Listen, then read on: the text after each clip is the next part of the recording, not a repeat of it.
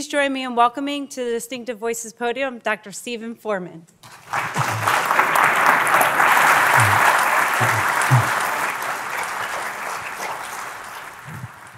Well, thank you very much. Thank you for the invitation. It's a pleasure to be here tonight, and thank all of you for coming out to listen to this. So I'm going to tell a very long story that started a long time ago with work that myself and my colleagues around the country were doing back in the 1970s, and been bringing up to the present date is how that story unfolded. And that's why it's called Cellular Immunotherapy for Treatment of Cancer from Transplant to Gene Therapy. And I'll hopefully make this all clear as I possibly can. So I'm going to talk in two parts. The first part of this talk is going to be about how stem cell transplant is done, why we do it, what kind of results do we have, what insights did we get from that work that led us on a journey to try to find a better therapy for many cancers utilizing immunotherapy. So, you know, this work doesn't go back that far.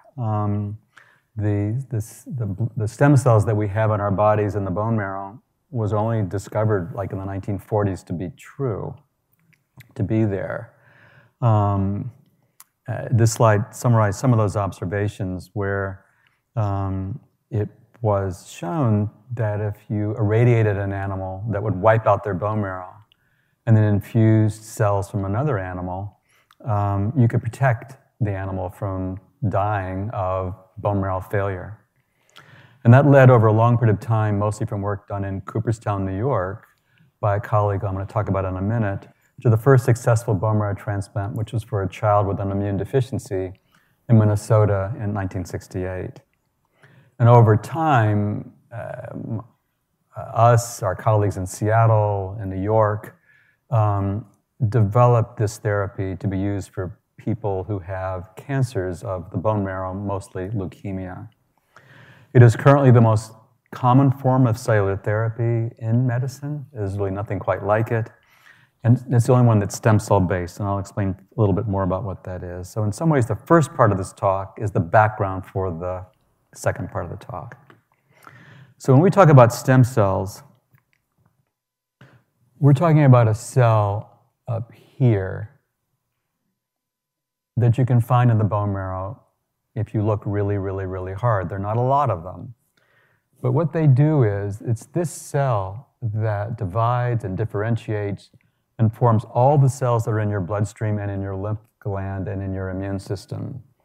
So the white cells that fight infection, the red cells that carry oxygen, the platelets that clot blood, the B cells and T cells that respond to infection when you have it, are all made in the bone marrow, and they're all derived from this single cell. So you can kind of get a sense of, well, if you could move those cells from one person to another, you could recapitulate the whole thing.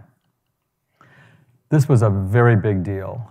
This is a picture of Don Thomas, a colleague of mine who I work with in Seattle, receiving the Nobel Prize in 1993 for discovering how to do bone marrow transplant as a treatment for people with leukemia. So it was a big day for him, big day for the field. I would say it's a big day for all the patients who derive benefit from his work.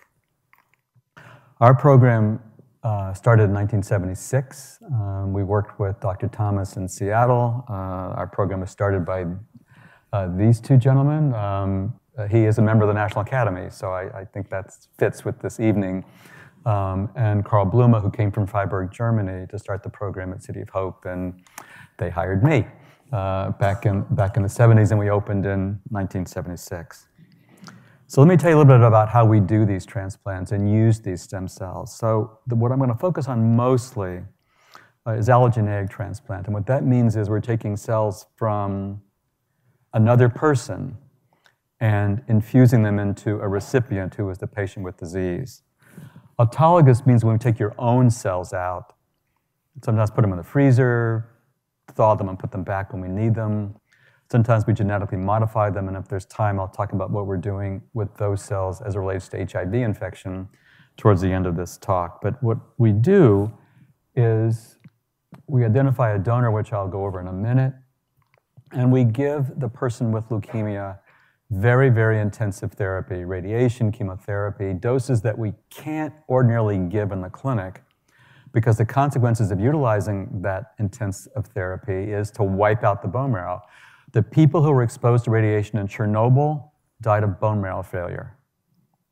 It wiped their bone marrows out, and we couldn't rescue them because there was no donors identified that we could take cells from and put back into those people.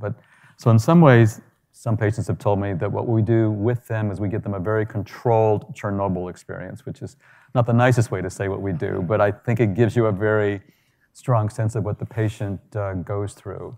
So we ablate the organ, but we're not trying to do that. What we're trying to do is ablate the leukemia and make it go away, and a casualty of that effort is that we wipe out the normal bone marrow at the same time. We then infuse the stem cells from the donor, and they will regrow all the cells that I told you about in the previous slide. The red cells, the immune cells, the white cells, the platelets, all grow back. And I'll come back to this idea about the donor anti-tumor effect in a little while, and you'll see what the connection is. So this is a cartoon that really just shows the process. We have a donor identified where we collect the stem cells from the bone marrow or the blood. It's a technique we have that can do that. The patient undergoes this very intensive therapy it's called conditioning, over about a 10-day period. When it's done, the donor cells are infused, and over a period of about 2 to 3 to 4 weeks, those stem cells will find their way back into the bone marrow, set up shop, and begin to grow, and within about 2 or 3 weeks, the white count in the bloodstream, which goes to 0, will start coming up. 100 one day, 300 the next, 500 the next, then within a week or two after that, the cells are basically normal. And they undergo a process of recovery and immune reconstitution that goes over a period of months. But what we were really trying to do is have them go forward with a new immune system and leave the disease that brought them to us behind. Now, as you got from the first slide that I showed about the stem cell and all the cells that it makes, when we do transplant these stem cells, it produces, as I said, the neutrophils, the red cells, the immune cells, even the cells that find their way into the lung, the liver, the spleen, and even the brain will be repopulated by cells from the donor. And the immune system that we transfer is of the donors. And that's a very quirky thing. And when we do this, for the patient, if they were blood group A and we transplant them with somebody whose blood group is O with stem cells, they're going to switch blood types from A to O because that's what their donor does. We've even seen people who had no shellfish allergy, but got a transplant from a donor who was shellfish allergic, and they became allergic. So it really demonstrates that the transfer of characteristics of the donor will be present. One of my more creative colleagues a number of years ago thought this would be a great screenplay, that, you get a transplant, you rob a bank, you leave your blood there, and they arrest your donor because it's their DNA that's left at the crime scene. So what about these donors? The donors usually, when we first started, as I'm going to show you, back in the 70s, are really only from siblings. If you're looking for genes that are inherited from the mom, genes are inherited from the dad, and you're looking that each child has inherited the same set of genes. And if you have one sibling, your chances of being a match are 1 in 4, which is why we were always happy in those days to see families come to us who are either Catholic, Mormon, Orthodox Jewish, because they had lots of kids. And once you get around 7, 8, 9 children, the odds are very high that there's going to be a match in that family, assuming everybody is who they say they are. Okay? And so there are stories to tell, of what we discovered and what we've been told. But in principle, the more siblings, the better the chances, given what I've described to you so far. But the hard thing for us was that we would see people who needed a transplant and didn't have a match.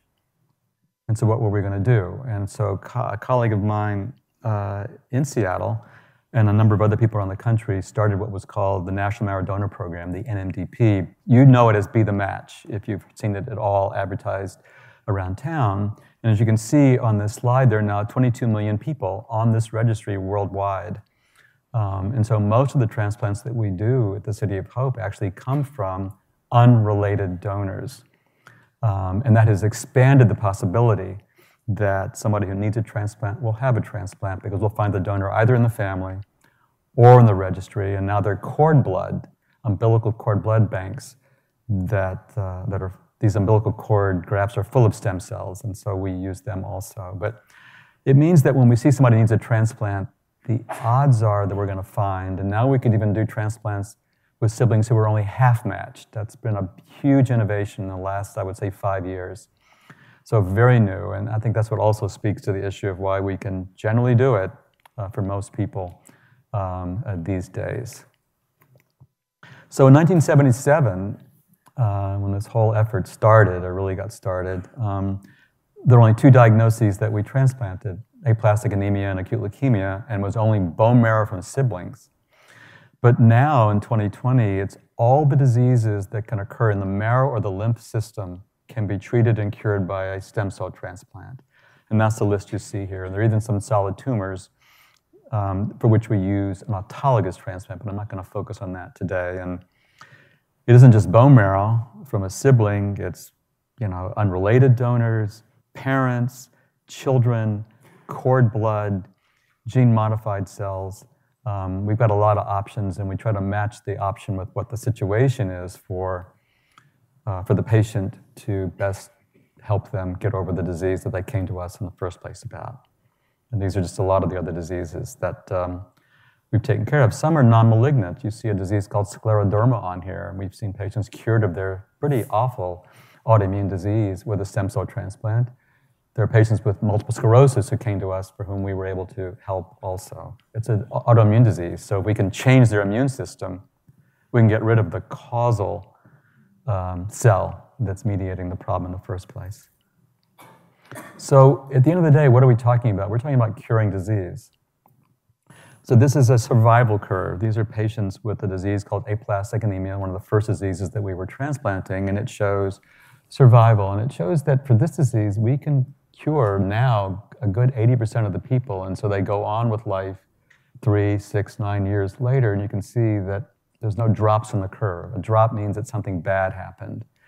But when the curve is flat, it means that people are going on with their lives having left the disease behind. My focus as an oncologist obviously is cancer, and this is a survival curve of people with leukemia, a certain type of leukemia, acute lymphoblastic leukemia. And you can see that the curve kind of flattens out after a couple of years, and that people are going on living without recurrence of their disease. You can see down here that there are patients who do have a recurrence, and our job is really to figure out a way to get this number down to 0. And that's what we spend most of our time trying to do. But I'm just giving you a sense of what it is for people, what they're looking for, and we want them on this part of the curve. When I first started, we didn't do anybody over the age of 30, which in this room excludes me and most of the people in this room. And we wrote an article about it. When we first began to cross that 30-year-old barrier, that was a big deal, that we were transplanting people successfully at the age of 30. And then, over these next few decades, as it says here, so we did, 30 years later, we're able to transplant people in their 70s. And so we don't let age per se get in the way of the attempt to cure the disease. Obviously, you got to be in some reasonable vibrancy and health. But you can see that these survival curves, like this one, out at 2 years, people are, about 70% of the people are still alive and in remission. I mean, we don't create immortality, so people, succumb to other things in life, but they don't die of that disease for the most part, for which they underwent transplant. And so we don't have an age limit anymore. We size them up as they come through the door and figure out what the best approach. You know, there's a phrase, once a transplant patient, always a transplant patient, and that's very much true for us. So we have every year a transplant reunion where often people meet their donors for the first time. And this is a picture of one a few years ago of a Hollywood guy meeting his donor from San Francisco, a guy in Santa Monica meeting his donor from Israel, and a young kid who was adopted by a family meeting his donor who came from Kenya. So these are truly dramatic events, you know, and I've been doing this a long time, and it never gets old, and it's always emotional, and it's just the coolest thing. And we give people buttons when they come to the reunion that shows how many years after transplant they are. And the interesting thing, we didn't see this until it was right in front of us. The interesting thing is that patients go around looking for other patients who have numbers larger than their own. What they're looking for are people who are ahead of them on the survival curve and are, you know, in life. And so that's why we like to invite a lot of the long-term survivors back, because they are the inspiration for those who are early on after a transplant. And when all is said and done, for this big fiesta that we have every May, it looks something like this. So, you know, I realize I'm in Orange County, but we are big Dodger people up in at the City of Hope. But these are all patients who've come back for the reunion for a celebration, a pause, see their nurses, see their doctors, see each other. They go home, and we go back to work. So why am I providing you with this introduction to the subject at hand about immunotherapy? And it's based on this observation that came in 1979. So this is the survival curve, and it shows several lines on the curve. And what it shows are living in remission. Remember, this is in the 70s, so these are patients from a long time ago under very different circumstances. But this was published, and what it showed the following is, I told you that we do transplants between people who are matched, but they are not twins. So, and I've already told you that that new immune system is going to behave differently in that person than the old one did, including recognizing that the person that the cells were put into is different. And it can recognize that difference and cause what's called a graft versus host reaction. So all patients getting stem cell transplant get drugs to try to prevent that reaction. And if it does occur, we give them drugs to try to quiet it down, because it can cause considerable harm. So we spend a lot of time taking care of people who have this reaction. So we always thought of it as a bad thing because it causes harm. And this paper was published by colleagues of mine in Seattle, where they looked at the long-term survival of a group of patients with leukemia who had the reaction and those who didn't have the reaction.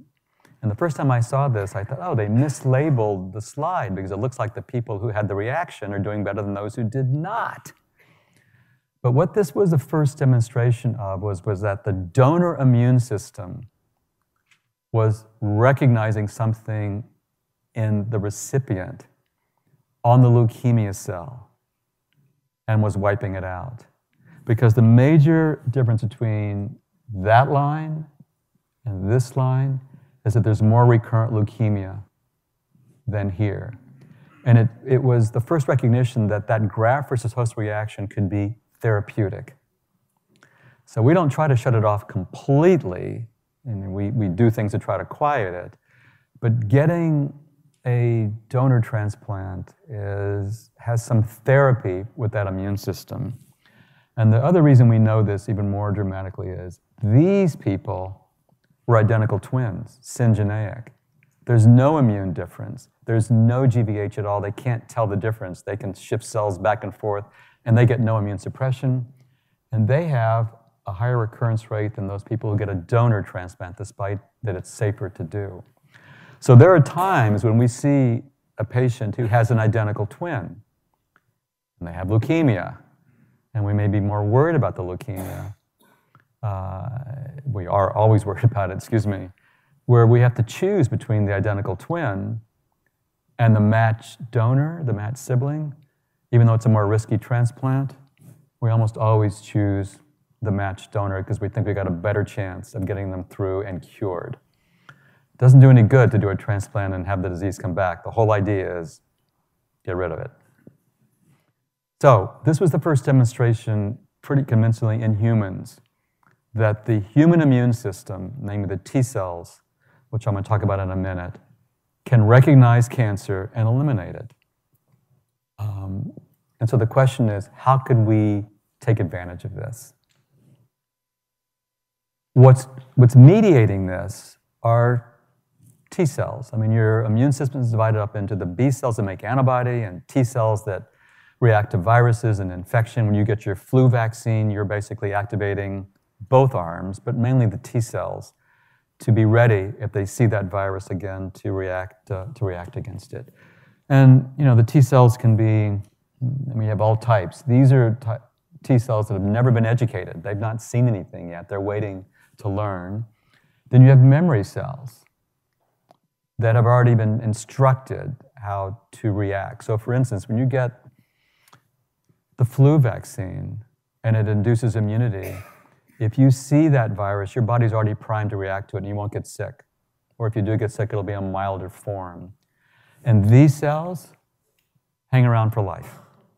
You won't need to be vaccinated again unless other things happen to you. So you've got, given who we are as a group, we've got a lot of immunologic memory in our bloodstream of all the things we've ever seen in our life that we've confronted, reacted to, and are there ready to see it again. Sometimes that immunity wanes, which is why we all should be getting our shingles vaccines, because we're trying to boost the immunity that may have waned to prevent us from getting shingles. So these are T cells. I'm going to go past this. So it leads now to the second part of this talk about cancer immunotherapy. And what I'm talking about is how to empower T cells to eradicate cancer. You hear about cancer vaccines. That's still in its infancy, I would say, trying to find the vaccine that will do for you for cancer what it does for you for the flu. You've read a lot about what are called maybe immune checkpoint inhibitors. When you get a vaccination or you get sick, part of what makes you sick is your immune system is trying to get rid of the infection and you feel like hell. And you probably wonder, well, why does that stop? And it stops because the immune system, once it has kind of taken care of it, there are cells that say, okay, you've done your job, let's quiet things down and let this person feel better. Immune checkpoint inhibitors take that break away. And what we're trying to do is take the break away so that the immune system can recognize cancer. And the best known cancer for which that works right now is melanoma. Jimmy Carter is a beneficiary of that. He is alive today because of checkpoint inhibitors that allowed his immune system to react against his melanoma. The third part of this are T cell therapy. And what I'm going to talk about now, and what the introduction Jennifer talked about, is, well, how do we take your T cells, and rather than having them react to the flu, how do we re-engineer them to react against your cancer? And that's what the last 10, 15 years of our lives have been about in the laboratory. So what are we talking about? We're talking about introducing new genes into your T cells that reprogram it not to recognize the flu or shingles or whatever infection there might be, but to recognize something on the cancer that that person has. And the way we do it is that we have part of an antibody that recognizes something on a particular cancer, and we fuse it to a substance that connects to the inside of a T cell, so that when this sees the target, it turns on the T cell. It thinks it's seeing the flu, but it's actually being activated because it saw the tumor cell that was bound by this. So I'll show you. So at the top are T cells that are hanging around a bunch of brain tumor cells. That's what these elongated things are, and these little dots that you can barely see are T cells. Nothing's happening, the tumor's growing.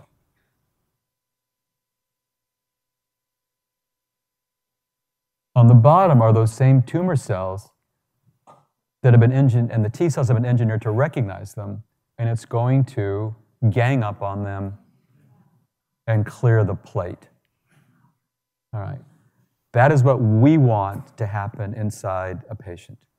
We want to engineer the immune system so that the cell, when it sees that tumor cell, reacts to it as if it's seeing a cell infected with the flu virus. Only it's not the flu it's reacting to, it's something on the tumor cell. So what do we do? When a patient needs the types of therapy that we're attempting to develop, they will come to us, we will collect their T cells. Here. We will take them to the laboratory and we will activate them, get them dividing. And then we will take a virus. Actually, it's a variant of the AIDS virus that's been, disabled. But what it does is it contains a gene that will put this recognition moiety or this substance in the T cell. So if the T cell sees this thing, it will react and react against the cancer as it did before.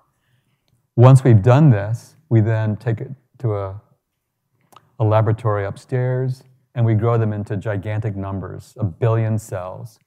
And then once we've grown them up over a few weeks, we put them back into the patient. And what we want is those cells to now go find the cancer that's causing the trouble in the first place.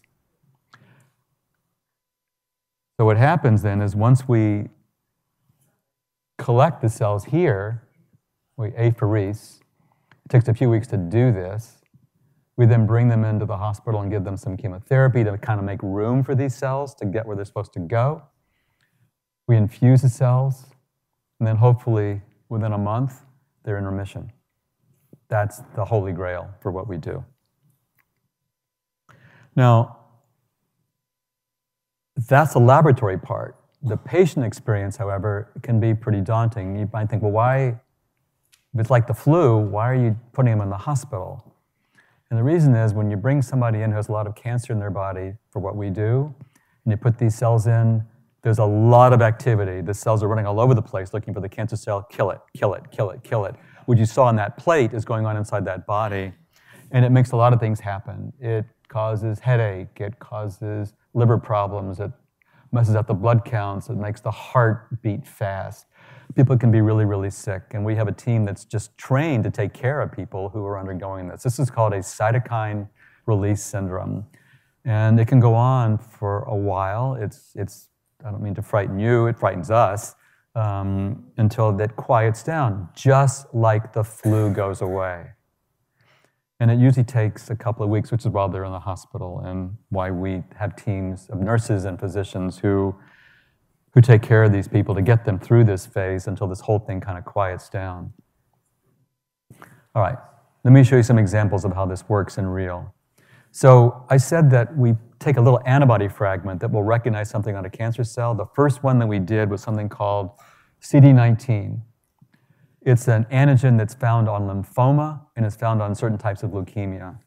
And that's what this shows, on a disease called B-cell ALL, or large cell lymphoma, or CLL. What they have in common is they all express that. So we figured, well, why don't we make CAR T cells that recognize CD19, and we can treat leukemia, we can treat lymphoma. It's an economy of scale, if you will, with the viruses that we make. And so this has been the poster child, and I'm going to show you what's done. So that process that I talked about, putting a new gene inside the T cells so it will recognize something on the cancer. In this setting, we're putting in a new gene that will help that T cell recognize CD19 wherever it might be in that person's body. So, a case.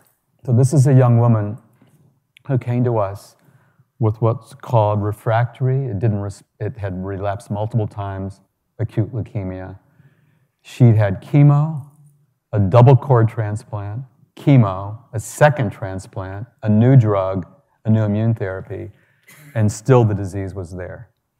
Right? So she shows up on our doorstep asking if we can help her. And this is really quite at the beginning of what we were doing in this area. So we collected her T cells, we took them to the lab, we added the virus, we got the virus inside their cells, grew up the cells, and gave them to her. And at the time we started, all this brown color here is a stain for leukemia in the bone marrow. And you can see the whole bone marrow is brown, which meant that the whole bone marrow is replaced by leukemia. And this is just, this blue here is just on another gadget, a way of assessing what percentage of the cells are leukemia. And this quadrant here should be empty. On the other hand, in this lady, it was full. So we did her chemo, like I told you about. We did her, infused her cells, and she got very sick, just like I said. This is her fever curve. In the first, you can see there was a big wave of fever, and then it went down, and then it came back. And so she required, this is an example of just how sick somebody could get. It's a sign of that. It's part of that cytokine release syndrome, and they require a lot of support. All right? So she got her chemo beforehand. We put 200 million cells in. And then at day 14, we did a marrow, and it wasn't brown. It wasn't brown afterwards. And at 28 days, there were no blasts, and all of the cells were normal looking, and she was in complete remission for the first time in her life. So people around the country who were doing this, and there were a lot of us, this is what we were trying to do. And the people we were seeing with leukemia were people who had run out of other options. And this was a very phase 1, early, who knows how it's going to work, how well it's going to work. And she went on and has done well. So around the country, and the biggest places that are doing this are in New York, Pennsylvania, the National Cancer Institute, the Seattle Cancer Center in Seattle, and at City of Hope. And our most recent trial, which is now 15 adults, the response rate has been 100%. I have not done any therapy in cancer for which the response rate was 100%. So I'm just glad I've been around long enough to have experienced this with people. And so we are in the process of trying to help more and more people with this and trying to figure out how to do it earlier to avoid some of these really dramatic settings. So this young lady, it's not our patient, this was the first patient treated with CAR T cells in the United States. This is Emily Whitehead. She's very famous. She's a friend of Barack Obama. She's a friend of, the coach of this team and that team. She's very well known because she, was deathly ill, had no other option, and our friends at Penn treated her with CAR T cells, and she nearly died in the experience, just from what I was describing to you. But she went into remission, and this is Emily as she's aged. This is now 7 years later. She's in high school, having had end-stage leukemia, and it just, you don't see that. End-stage cancer, there's divine intervention. That's almost what this looks like from time to time to us. And it shows she's just carrying a plate. You can see she's grown from this little girl into a young woman. But she's the inspiration for a lot of what we have done, her family, our patients, and it's the reason we're doing the work in this disease. And a lot of other kids got this therapy, and many of them, this is the survival curve I was showing you before, about 40% of them are alive and in remission a year out, which is a long time if you have relapsed leukemia. And a proportion of them, like Emily, appeared to be cured with end-stage disease. And it led ultimately to the approval by the FDA of a cellular therapy, not a drug. Some people say this is a living drug. These are live cells that can do all this. And it's now approved for patients up to the age of 25 years because the first trials were done in children. And we're hoping that this will be the year that they approve it for adults with leukemia, because it is a disease that we see, and we'll be thrilled if that's the case, because it'll allow us to do more and more. The problem, as you probably can tell, and there's a lot of, if you read the Wall Street Journal and the business page, the problem with this is that. So there's a lot of things you got to do, a lot of pressure you got to bring to bear to get this paid for in any given patient, and we work on it, and we expect the price will come down. This is also a CD19 disease. This is lymphoma. This is a patient who had lymphoma in lymph. All this black here is disease. It's not only in the liver and the spleen and the stomach and lymph nodes, it's on the bones, it's in the skin. And he got CAR T cells that we made, CD19, and this is day minus 17, and then 35 days later, all the black is gone. I mean, what's there is what's supposed to be there: his bladder, his kidneys, his heart. And so it's another example of another disease, namely lymphoma, that's CD19 positive, that patients can go into remission. And there was a trial done in the United States, and it's the same kind of result. You can see that there's a proportion of people who got this therapy who are alive and in remission several years later. I was at the Rose Parade on New Year's Day. And a guy rode his bicycle up to me and says, "You don't recognize me?" I said, "No, I'm sorry, I don't." And he was somebody who had gotten CAR T cells for lymphoma at City of Hope 3 years before, and not a therapy afterwards. And so when it works, it's pretty magical. And he was an example of living, a normal life, which is what we want for anybody who comes to us for cancer care. All right, so that's CD19 disease, that's leukemia, that's lymphoma. They are the poster kids and adults for what we want to try to do. The challenge for us, and this got approved also for lymphoma, and it's not as expensive, but it's still pretty pricey. So leukemia and lymphoma of a certain type, CD19 positive, you can use CAR T cells for that. But the challenge is, what about the rest of cancer? One of the phrases I use when I talk to people is that our job at City of Hope and around laboratories around the country is to make this therapy not a one-trick pony, that it works for one disease or two diseases. What we want is a therapy that can work for many diseases. So our program is focused on how to extend what we saw in leukemia and lymphoma to other diseases and solid tumors. Breast cancer, brain cancer, prostate cancer, they are tougher nuts to crack for reasons that I'm going to explain to you in a minute, but that doesn't mean we shouldn't try, and I'll show you what we can do. So why not start with the easiest one? And I say this very facetiously. This is brain tumors. This is the disease for which the therapeutics have not changed a whole lot, and they've changed some since I've been in oncology. And so my partners, this is Christine Brown, who's my research partner for the last 15 years, and Behnam Badi, who is chief of our neurosurgery department. I worked with him for the last 15 years in an effort to try to bring CAR T cell therapy to people who have brain tumors, because their options are crummy. And it's what you know. This is a mass. You can see how fast it can grow in a person's brain. And it's not as if it spreads throughout the body. That's the really pissy thing about this. We tend to think of cancer as something that can spread around the body, and that's what makes people sick and make them die.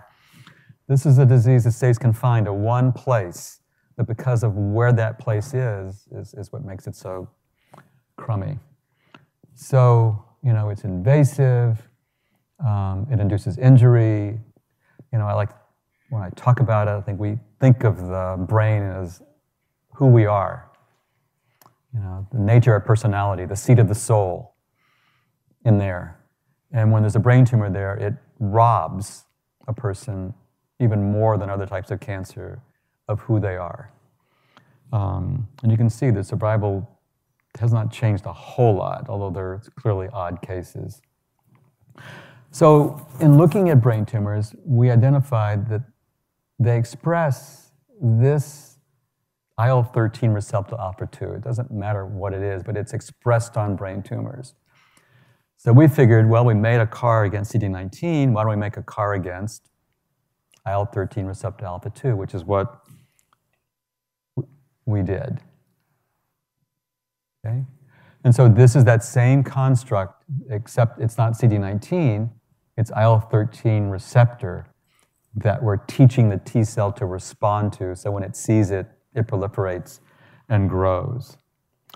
Now, one of the differences I want to just alert you to, because I'm going to show this to you in a minute, we tend to give all these cells for leukemia lymphoma in the vein, and the cells will go find the disease.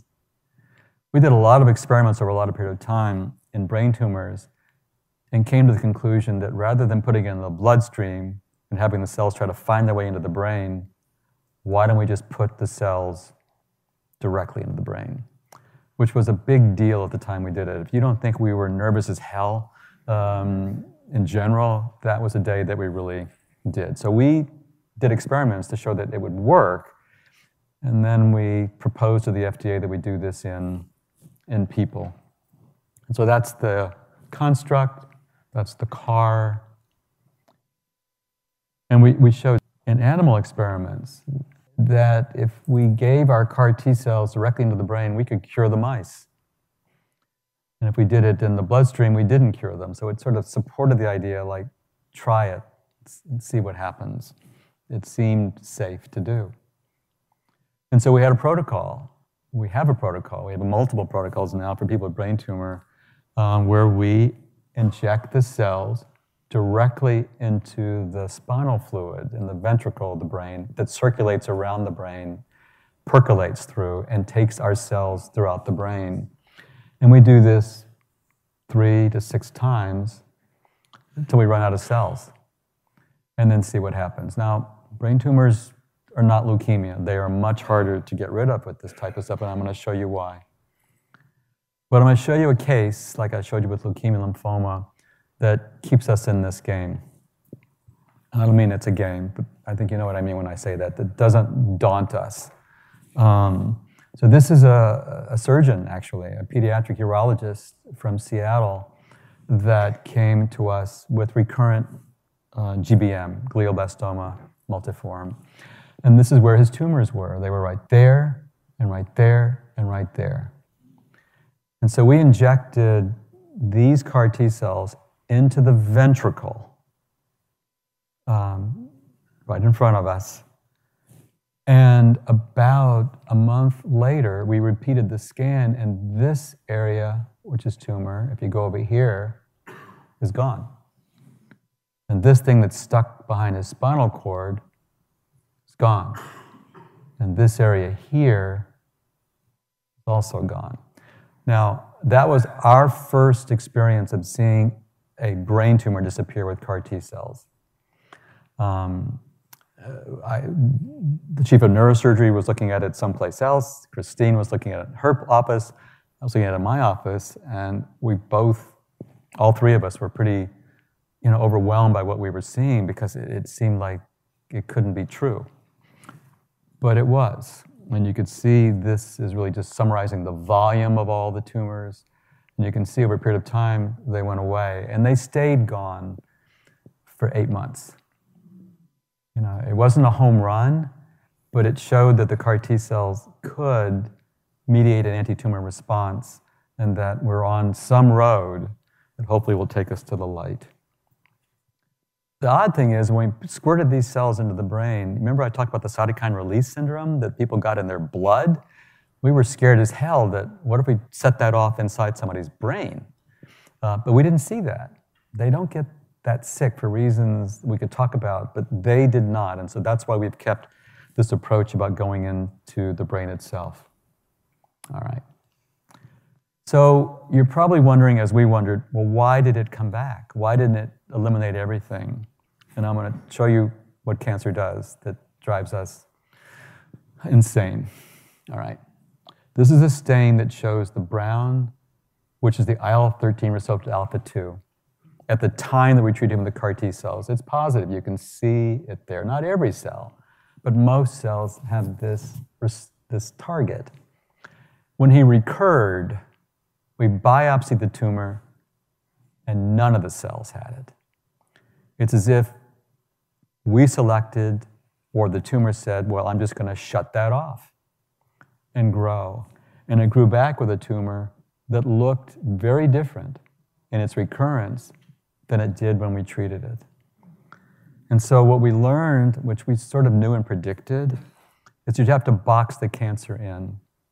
So what we're doing is, it was HER2 positive, and then it became EGFR positive, not that these letters mean anything. So we're making CARs against this, this, and this, and the goal is put them all in there at the same time and box the tumor in, so if it says, well, I'm just going to shut that off and express this, well, we have a cell there ready to hit it. That's what we're trying to do right now, and that's the trials that are ongoing at the City of Hope right now for a lot of these patients, to try to box the tumor in, or if they do recur, have this cell ready to go, or that cell ready to go, as if for multiple therapies. You can see it's a long, arduous road. All right. I'm just going to finish up by showing you some other examples, because human cancers in the adult, look, we've all been around a while. We've all had friends, family, colleagues, people we don't know experience these diseases, and it covers every organ in the body. I have a personal interest in this particular disease, in breast cancer. And this is for women who have a particular gene, HER2, that's overexpressed. And those women have a particular propensity to have the disease go to the brain. So we made a CAR T cell recognizing HER2, and we showed that if we put those cells in the brain, we'll cure all the mice. Put it in the bloodstream, we don't cure any of the mice. And so we now have a trial open for women who are coming to us who have HER2 positive breast cancer, and we're putting the cells in the brain right now to see if we can get what they have wrong to be made right by eliminating the disease. And we think we've got a better chance with them because those cells tend not to shut off the HER2 gene. So maybe we've got a better chance that it's not going to figure out how to get around what we're doing. Same thing. We're putting the cells in the brain multiple times. Saul Priceman, one of the other scientists in our laboratory, is leading these efforts in women with breast cancer with me. We're doing it also in prostate cancer. So we're curing these mice. So the red is a tumor. And you can see if you don't put the right cell in, it takes over. You put the right cell in, if this is the tumor, we can get it to go away. So we want to do that in guys with prostate cancer and women with ovarian cancer. So really trying, as I said, make it more than just a CD19 therapy, but a therapy that could be used effectively for people with other types of cancers. And at our program, I think you can see we're focused on all the blood cancers. And we have CAR T-cell lymphoma and ALL, AML, myeloma, CLL. And now we're working on glioblastoma, breast, prostate, ovarian, pancreas clearly is a biggie. We have a trial for liver cancer, which is pretty remarkable. And then non-cancer, I'm not going to talk about that tonight, but we have this project using CAR T-cells to get rid of the HIV virus, which is a whole other story. So what does the future look like? Well, the future, I hope, looks like CAR T-cells for multiple diseases. But one of the things that we struggle with in the leukemia patients in particular, I told you it took a month, basically, to collect the cells, grow them up, make them to big enough numbers and put them in. We have a patient with relapsed leukemia sitting there. We have to keep them somehow together. And that doesn't always work. Sometimes the disease overwhelms them and takes them from us before we even have a chance. So what we want to develop is what's called an off-the-shelf CAR T-cell, one that can be genetically engineered, that can be used for anybody in this room.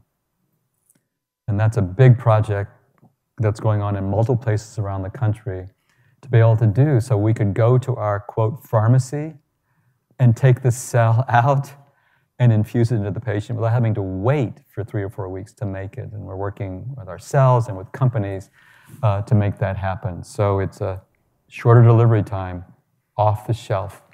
And it's done by engineering. And there was a lecture here because I saw the title. earlier this year about CRISPR and how to use CRISPR to take out genes and put in genes. That's exactly what we're doing.